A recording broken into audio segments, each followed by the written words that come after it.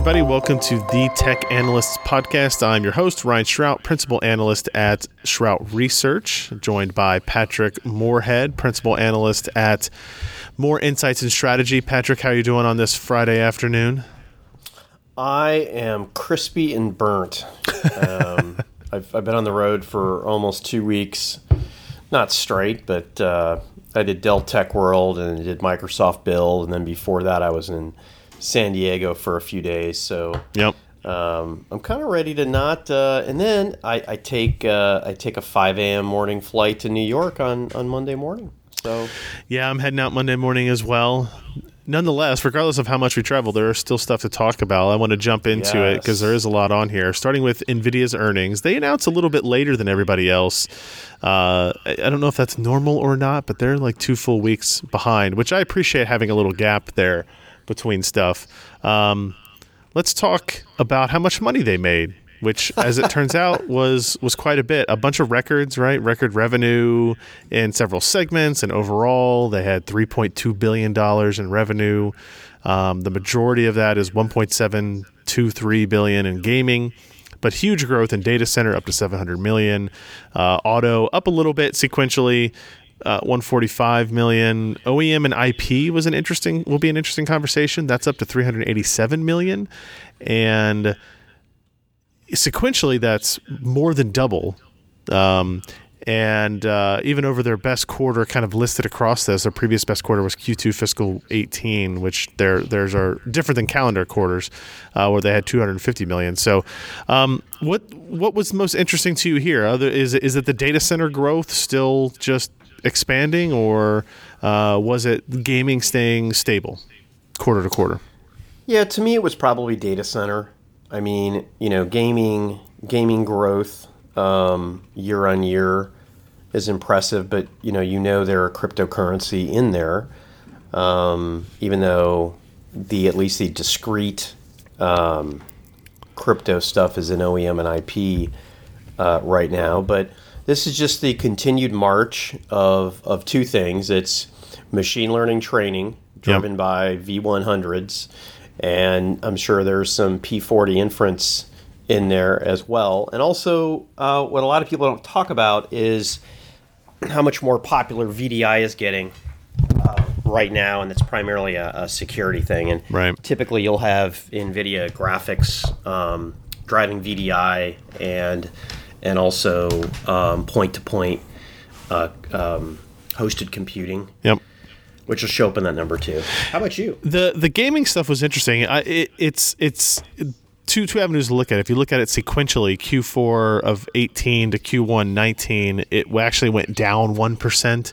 But if you look at it on a year-on-year basis, Q1 2018, their fiscal year, they were at just over $1 billion in revenue, and now they're at $1.7 billion in revenue. And to me, what sticks out even more so than that humongous increase is the fact that for all the attention that NVIDIA gets for its AI, its machine learning products, automotive, all of that doesn't add up to the value of gaming to this company, right? It's 1.7 versus 1.5 billion of revenue, 1.7 of that being gaming.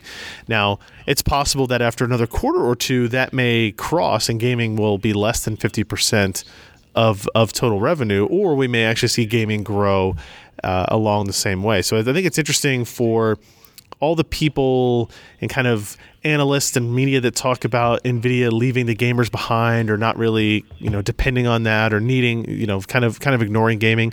They're not doing that. They understand that $1.7 billion of revenue comes from that segment. They're not going to lose any market share. They don't want to lose any of that market share for sure. The other interesting thing was Jensen, CEO of NVIDIA, made a statement in the Q&A after the call saying that or maybe it was Colette that made the statement that they expected crypto revenue to actually drop to around a third of the current level compared to this quarter in the upcoming quarters. So that obviously scared some people. The stock price went down a little bit actually after their earnings and stuff because of that. And it's also worth noting that in that they did also admit in that OEM and IP, they included the crypto, but only the stuff that they sold specifically for cryptocurrency and blockchain processing. Anything that was sold through their AIBs, somebody who goes to EVGA or whoever and buys 5,000 video cards, that's actually all included in the gaming income, gaming revenue, because it's just really hard to track from their point of view. Yeah, so we can expect that OEM and IP number to be dramatically lower. And I would also, we don't know how the market's going to shake out in gaming. Gaming is growing through things like esports, but and I'm sure there is pent-up gaming demand for people who want to buy more reasonably priced 1080s and 1060s. Yes, and in fact, NVIDIA kind of had a marketing, maybe not a marketing campaign, but a social media campaign with this. They posted a picture on their official GeForce Twitter account with container ships going across with stock incoming or something to that effect, and the media kind of bid on it as they tend to do. And sure enough, I think the day of or the day later, NVIDIA announced that they had restocked their GeForce.com stores with 1060s, 1070s, 1080s, all that type of hardware. How long that lasts, I think, is obviously the question that people have. But my indication would be that, knowing the shortages and the headache that this has caused for gamers and consumers and resellers and builders all around, that if they weren't at least fairly confident that things were equalizing, that they had consistent stock coming for, at least the immediate future, they wouldn't go out of their way to start promoting this in the fashion that they did. So I think that is a good sign. And I do think that gamers, the surge of gaming sales will help offset crypto sales to some degree. I don't know if it will be completely, because now it's been long enough, people may start wondering about what the next gen stuff is going to look like and when it's going to be available. So we're back into maybe the standard cycle this time around. Other than NVIDIA's earnings, we wanted to talk about Google I/O and MS Build. Google I/O, I think we'll just touch on first here. They announced some interesting things. Duplex, robot simulating, booking, robots booking your hair appointments for you, which I think is very important for both of us. New AI for photos. One thing that stood out to me was they very briefly discussed the TPU 3.0. Right, so TPU is their tensor processing unit. It is the Google-designed hardware specific to AI processing. They announced it first in 2016. 2.0 came out last year. 3.0 this year. They didn't go into a whole bunch of detail, other than during the keynote, CEO Sundar said during the thing that TPU 3.0 would have, quote, 8 times the performance of the previous generation, and that it was going to require liquid cooling to get those performance levels. And they didn't really go into a whole bunch of that. They showed some pictures, and then I think in a separate session later that day, they showed some more images and talked a little bit about it. And a lot of people kind of immediately bid into this 8x performance improvement and assumed that Google had made some radical architectural advancement in how they were going to do tensor compute on these units. And in fact, after some more diving and looking at how these pods were designed, they're not talking about 8x performance per processor. They're actually talking about 8x performance per pod. And a pod is just the eccentric Google way of talking about a server or a system, right? A collection of I/O and processors and storage and all that stuff kind of built in. And what happens is if you start to dive into it, you'll realize that they've actually doubled the number of processors in the pod itself from 256 to 512, indicating that they actually have maybe a 2x improvement in architectural capability as well. No, I'm sorry, they actually quadrupled the number of processors in there. So they've made it very dense, which is one of the reasons they had to move to water cooling, because when you start to pack these chips in very tightly, you run out of room for big heat sinks and airflow and things like that. But it also is maybe indicative of some thermal constraints that they might be in if they're trying to push clock speeds up a certain amount to get to these performance levels. It was an interesting announcement with not a whole lot of detail. And again, anytime you get Google to announce hardware, it's going to be sexy, right? People are going to be paying attention and they're going to want to be excited about it. But also knowing that TPU 2.0, the cloud version, is just now, like that's not even supposed to be available to people outside of Google until the end of this year. There's really no timeline for TPU 3.0 at this point. I just wish the company would be a little bit more overt in what it's doing. I mean, in a way, it's like amateur hour with the amount of information that goes out. And I think from a comms perspective, they get the big hit and they give the credibility, and then for the next 6 months, they're chasing, answering different questions on what this thing is and what this thing isn't. So yeah, I just wish the company would just be more overt in what they're doing, and maybe it's clever marketing, maybe it's them not wanting the competition to know what they're doing, maybe it's engineering trying to justify their big budgets. Who knows? This is just not the way that you talk about computing, at least in anything that I've seen that's been credible in the last 30 years. And to me, the biggest challenge is, comparing TPU v1, which is one chip, to Cloud TPU, which is 4 cards and includes a bunch of system memory and storage, to the pod. Right. And then now, from one angle, I see that could be what people could care about in the end, but I think showing apples to apples is important, particularly as TPU is being used as the magic blue crystals of why you should use their cloud offering.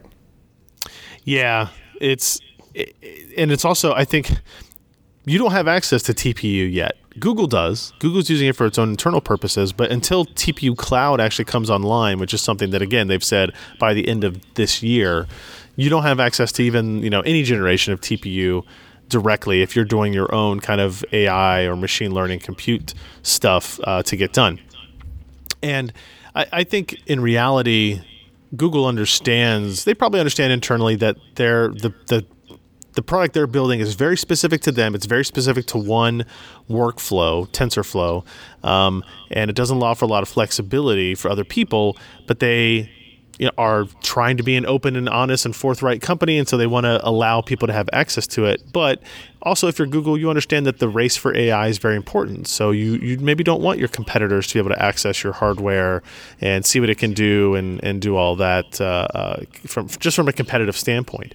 But I do think standing up there and making claims about performance without being very forthright about what it is indicative of, maybe sets people who don't really pay attention to things as closely off on a tangent that benefits them and only them. Yeah, I don't want people to think that I'm sour on the whole thing. No, I'm not. I like great tech like everybody. I just think people deserve to know what this thing is and how it works and why it's better. That's all. Yep. Agreed. Anything else at Google I/O really particularly stand out for you? There's Android P announcement. There was the duplex calling, the photo AI. Yeah, those were really the highlights for me. I mean, it's interesting. I've been following probably 5 I/Os. I've attended 3. This one seemed to be a bit, less of a big bang, and maybe that's because smartphones are maturing. And we've already had the big dose of these home smart speakers and things like that. But I mean, I love some of the features. I mean, Google Photos is my go-to place to store and use photos. Android P is, the 2 biggest things I saw in that is you're going to get better battery life and be able to better manage unplugging, which, I'll be honest with you, and maybe this is my Midwest roots kicking in here. I just find it interesting that any company, and whether it's Facebook or Google, people start questioning things. We've always had the ability to. Of course they know everything we're doing because we can track it. Right. Now, giving us tools to unplug, I find at this point, call me skeptical. Sure. That's fair. I think the photo AI stuff is really interesting and potentially incredibly powerful. I still think this is one of my biggest personal problems that I need solved is organization of all this digital media. Photos first, video next, in my order there, right? Being able to keep track of all these pictures I've taken on many different phones over the years that are served in different places and have different metadata stored in them, and being able to use artificial intelligence to go through them, detect what you're looking at so you can have some kind of relevant search capability is awesome. The duplex call stuff was really interesting. We don't have to walk through the whole thing here on this podcast, but if you didn't listen to it, you should go do it. This is a several year out project where Google has artificial intelligence that will call places that don't have online booking systems essentially, and negotiate an appointment for something. I want a dinner reservation, or I need a hair appointment, or book this train ticket, or what have you.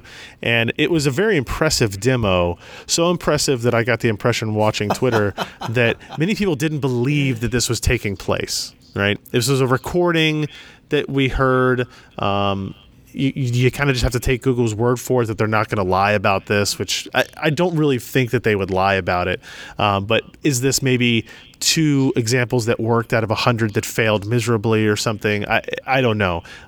It was really neat, and I would absolutely be down with the idea of never having to, make these types of calls again, and moving from something like what they call a Google Assistant today to actually legitimately having an AI assistant sounds amazing. Yeah, it does. It's funny. I don't know if you ever listened to the Jerky Boy tapes. Yeah. But the first thing I thought of was the Jerky Boys and just kind of how funny it would be. And I instantly, if this thing becomes real, I'm going to sick them on all the spam callers that I have, trying to pretend they're other people. So right. that should be fun. Yep. What about MS Build? It was a nice overlapping time frame for this. You had several different stories that you wrote up about it. What stood out to you from, was it their IoT direction, AI? The number one thing for me was just how much Microsoft has come with IoT, and in my context, let's think of industrial IoT, the billions of endpoints that are going to be out there. Managing oil pipelines, smart cities, and things like that. I mean, the consumer stuff is still out there, but I was really impressed with how far they've come. On my tracker 4 years ago, I probably would have put Microsoft in 10th in terms of from an architectural perspective and comprehensiveness. But with the addition of Azure Sphere, Azure IoT, Windows IoT, Azure IoT Central, and all their accelerators, plus integration of Azure Stack, I mean, they're to me in the top echelon of, I'll call it horizontal IoT platform providers. I mean, now I know where all the resources have gone at Microsoft. This is a big deal, and if you remember a couple weeks back at RSA, they actually introduced Azure Sphere, which included a secure MCU. So that was definitely the top for me. Some of the sexy stuff that they introduced at the show were DJI and Qualcomm integrations. DJI is going to be using all of their tools, and DJI introduced an SDK on Windows, where essentially on your notebook, not only are you controlling the drone, which, by the way, you can today from an iOS or Android device, but you will actually be doing inference, machine learning inference on that notebook using Windows ML and Windows IoT. Right. And I thought that was like, what a great way to use the PC. It's about damn time. The other thing that I thought was cool with Qualcomm was essentially there was I can't just call it an SDK because it includes hardware, but essentially it's using Qualcomm's intelligent camera platform with Azure IoT, which will actually do inference on the camera. So you train it inside of Azure, the big cloud, or Azure Stack, and then you deploy that inference solution through a container right onto that Qualcomm camera. So very impressive.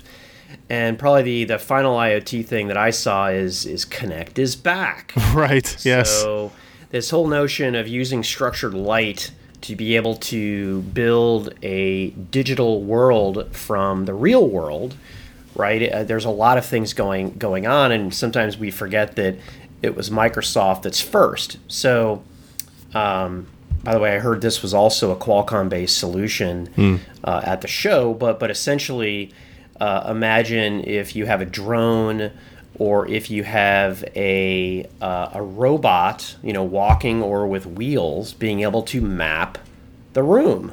So, didn't work out too well on Xbox. I could totally see it working out here. Yep.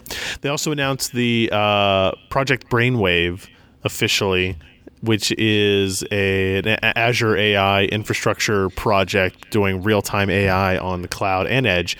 But what I thought was interesting here is they're actually partnering with Intel and using the FPGA products that Intel has built to create the server infrastructure, right? So not just going the CPU route, not going GPU route, finding a good mix and balance of product that works with the Intel FPGA segment, that they acquired from Altera. So pretty interesting there. Office 365 got a lot of attention. Microsoft 365.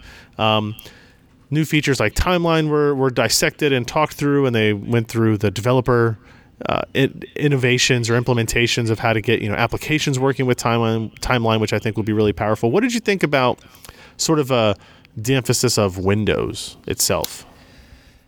I'm not surprised at all. This has been a long time coming. When you look at just the way that Microsoft is doing packaging and also the relevance of an operating system versus the applications and use cases. So yeah. I'm sure it was a letdown for a lot of people. And by the way, I still think there's a lot of innovation that can be done on the PC platform, but I was excited about stuff, Timeline on the phone.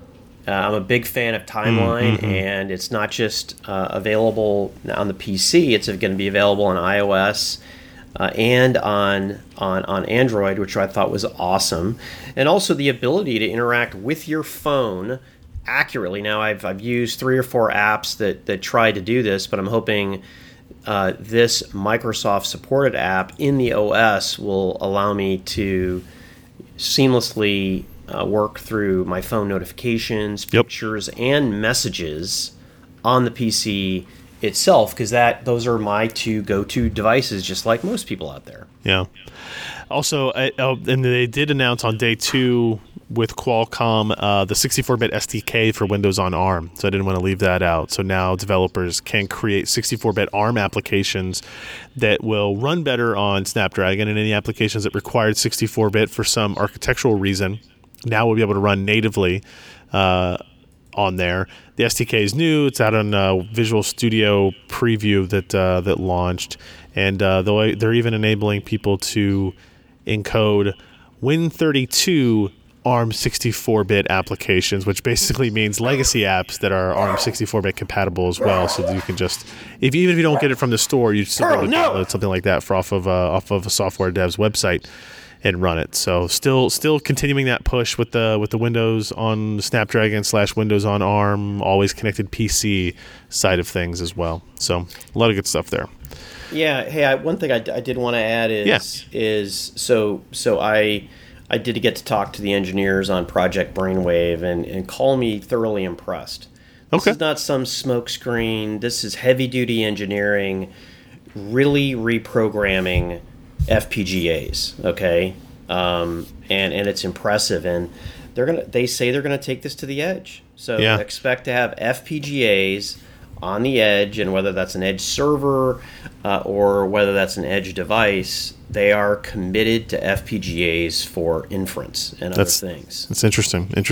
Which kind of leads into the next story. There was kind of, I don't know if it was in a build-up to I.O. and Build and these different conferences that were happening, but Intel and NVIDIA kind of had a little bit of a back and forth on this AI debate, where Intel posted a blog on its site discussing some performance leadership that it claimed to have in the AI space for inference, based on some benchmarking and some data from Amazon and some applications and some servers on Amazon, mostly based on kind of like natural language processing, for example.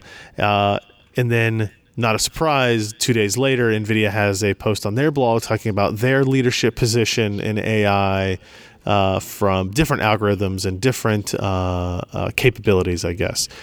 And it really kind of, I wrote up a story that went up on MarketWatch kind of talking about what this back and forth really was about or what was happening. And it's just a continuation of Intel needing to prove that it is taking the AI space seriously and that it has not just one weapon with which to do it, right? A lot of people looked at the hiring of Raja Koduri to build a discrete GPU as kind of like, oh, this is what Intel's going to do for AI. But you've got to remember that they have the Nirvana product, they have Movidius, and in this most recent post, they were talking about using Xeons for AI processing, right? And a year and a half ago, when I would talk with Intel and the Xeon group about, what's your AI strategy, and it was very much we know we're not the best at it, but there's tons of there are thousands and thousands of Xeon processors that sit idle overnight or in key sessions, right? There's no reason why you couldn't be utilizing this and taking better advantage of your resources.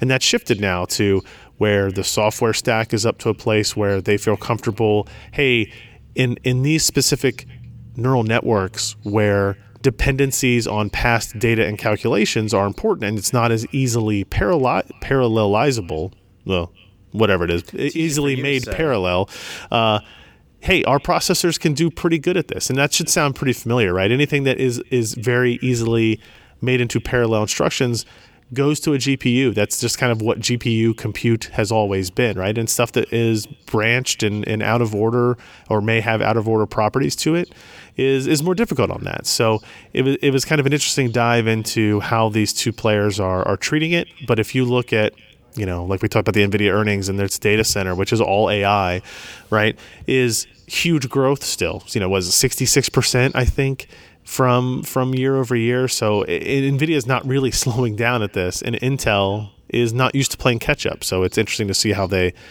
move and market here. Yeah, I think the theater is fun.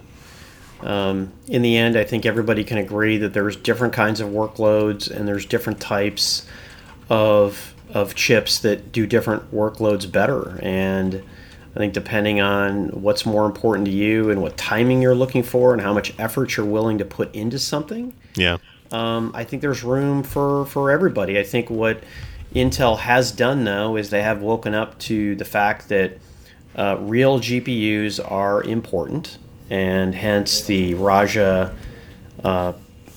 investment, the Altera investment, the Nirvana acquisition. I mean, all roads lead to Intel getting that, and I think that the thing that I'm expecting is for Intel to be the first company to pull together a programming model that more easily allows you to do that, very similar to what Qualcomm does on the smartphone side, where Qualcomm enables you to arbitrate between CPU, GPU, and DSP. Yep. I'm expecting Intel to let you bop between CPU, GPU, FPGA, fixed function accelerator like AVX12 and 512 and Nirvana.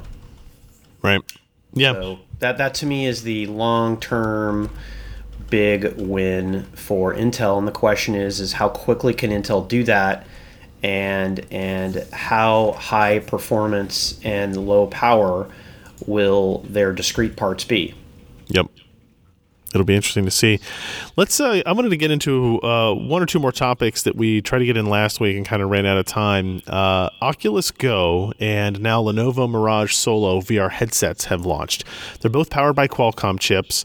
discrete. The Lenovo Mirage Solo powered by the Snapdragon 835, the Oculus Go by the Snapdragon 821. So there is a fairly substantial difference in performance capability, giving Lenovo Mirage the edge and just raw horsepower. But they are very different technologically as well. The Oculus Go is $200, $199. It is a 3 DOF device, meaning 3 degrees of freedom. There's no walking around in a physical space or even really dramatically leaning forward or backward, right? It doesn't track that type of thing. The Lenovo device is 6 DOF, 6 degrees of freedom, that allows you to lean forward, back, move side to side, not quite free roam in your house or something like that. We're not up to that level where it's able to overlay over your couches and stuff, but you do have a lot more flexibility there. But it's a more expensive device. It's $399. It's a $400 unit. And Lenovo does have a 3D camera that goes with it as well, for an extra, I think it's $200. That is allows you to take 3D videos and photos that are then viewable in an impressive fashion in the freestanding headset device. Now I've had both of these now, and I've had to go for over a week as it is now. And on the Oculus Go itself, I will say, came away way more impressed than I thought I would be for a $199 free, not free, untethered device. The screen is LCD rather than OLED, meaning that the darks aren't quite as black and the contrast ratio isn't as high. But because it is LCD, the screen door effect that has bothered me forever, even in the high-end, Oculus Rift and HTC Vive headsets, has bothered me a lot, is reduced tremendously. Like, not just a little bit, but a lot. Like, you can read text on things in these VR spaces way better than you could before. So I came away pretty impressed with that. The performance is relatively good. Obviously, these are different levels of experiences. If you're used to PC-attached VR, right, the games are going to be very different. The interactions are very different. But for media viewing and watching movies and stuff like that, obviously it's going to be able to handle it. The Lenovo one I've only tried on a couple of times so far, just recently getting it in. It is powered by Google Daydream. So while the Oculus Go, you launch into the Oculus store and landing page, with the Lenovo device, you launch into Google Daydream. And it's probably a holdback right now. Technologically, it's fine and the apps work great. There aren't a lot of applications in the Google store, in the VR store, that take advantage of the 6 degrees of freedom, right? Because this is one of the first devices that can really take advantage of that. And I know you got an Oculus Go in too. I got an Oculus Go, and I am, like you, very surprised at how good the experience was. And it's funny, I then used the big person Oculus, and that whole screen door thing just bugged the heck out of me. But I was really surprised at how fun it was. I saw you did a live stream from it as well. I did. It was crazy playing a zombie killer game, Surprise, in there, and it was a lot of fun. And I'll probably be doing some streaming today. It's so funny. I now want better battery life. I could actually see spending more than 2 hours. I mean, I've only done 2 tranches of 2 hours, but every time I went all the way to the edge of not having enough battery life. Yeah, I agree with you. Like, I watched 2 episodes of a TV show, 2-hour-long episodes of a TV show using the Plex VR app, which is just basically you can access your Plex library in this kind of simulated big giant screen entertainment area. And I think I had tried this before on on a slot-in phone, like a Samsung S8, I think, but those have OLED screens, and the screen door effect is still real in there. With this, I was, other than the absurdity of sitting on my couch in front of my TV using the VR headset because I just wanted to try it out, it was actually watchable. And I was like you. I kind of went an hour and 40 minutes wearing this, and it wasn't uncomfortable, and my eyes weren't hurting, and I didn't feel nauseous, and it was a much better experience than I expected. So I think there's a ton of runway for these untethered headsets, right? I still think VR has a lot of growth potential. It's going to be way slower than people expected it to be. I don't think it's dead by any stretch of the imagination, especially if we can get people to understand the difference between the $12 Walgreens add-on that they buy at the checkout, buy the candy bars that grandma picks up for a birthday gift, and something like this that is now no longer $600 plus a $800 PC, and instead is now $199 for a really good experience that you don't have to have anything else to utilize it. So, like I said, I think we were both pretty impressed by that. So I'll have some more thoughts on the Lenovo one as I use it a little bit more this weekend as well. Maybe one last thing here real quick. Xiaomi going IPO, trying to get into the U.S. I believe they were originally targeting $10 billion in their IPO. I think they may have lowered that a little bit since last week, down to $8 billion. It hopes to enter the U.S., but there are some hurdles for that. One, the U.S. phone market's kind of saturated. It's a hard area to get into. We're not on the huge growth scale like maybe someplace like India would be. And also you've got the complications of, hey, U.S. intelligence agencies, maybe a little skeptical of these Chinese companies these days, and that trade war with China that keeps going back and forth. And then if you want to get even more specific, the carrier partnerships are complicated. Just ask Huawei. What do you think about Xiaomi's capability here and chances of success for this type of stuff? So I want to separate the politics, potential real security issue, and their ability to get in here. So first off, I think we all need competition. More competition is better. I like Xiaomi's value proposition. I think that they're probably going to have a challenge just getting people who aren't inside of the tech bubble to be able to pronounce their name. Easy, right. Simple stuff like that. Huawei had issues, and I think Xiaomi's going to have issues, and I don't think Xiaomi's going to be satisfied just selling to Chinese Americans like Echo ended up doing. So yeah, I hope they do well. They use Qualcomm chipsets, so I don't think they're going to have certification issues. Unlike ZTE and Huawei, they do not make networking equipment. Oh, that's true. Yeah. I think they are perceived as not as tied into the Chinese government, communist government. So I think that will help. But I just don't know, Ryan. I hope it happens. I hope they come. Free trade helps everybody. And yep. I'm hopeful. Interestingly, Xiaomi, I believe, they're the manufacturer of the Oculus Go as well for that. So something to keep an eye on. All right, so that I think that's plenty for this week. A little bit over on our timing here, but obviously still a lot going on. We will have more for you guys next week. If you missed any back episodes, you want to see what we were talking about, you can find all that at thetechanalysts.com, or you can find the podcast on iTunes or Google Play or any of those other locations that you would normally find your podcast. So thanks for joining me, Patrick. Great being here. Talk to you next week. Yep. See you guys next time.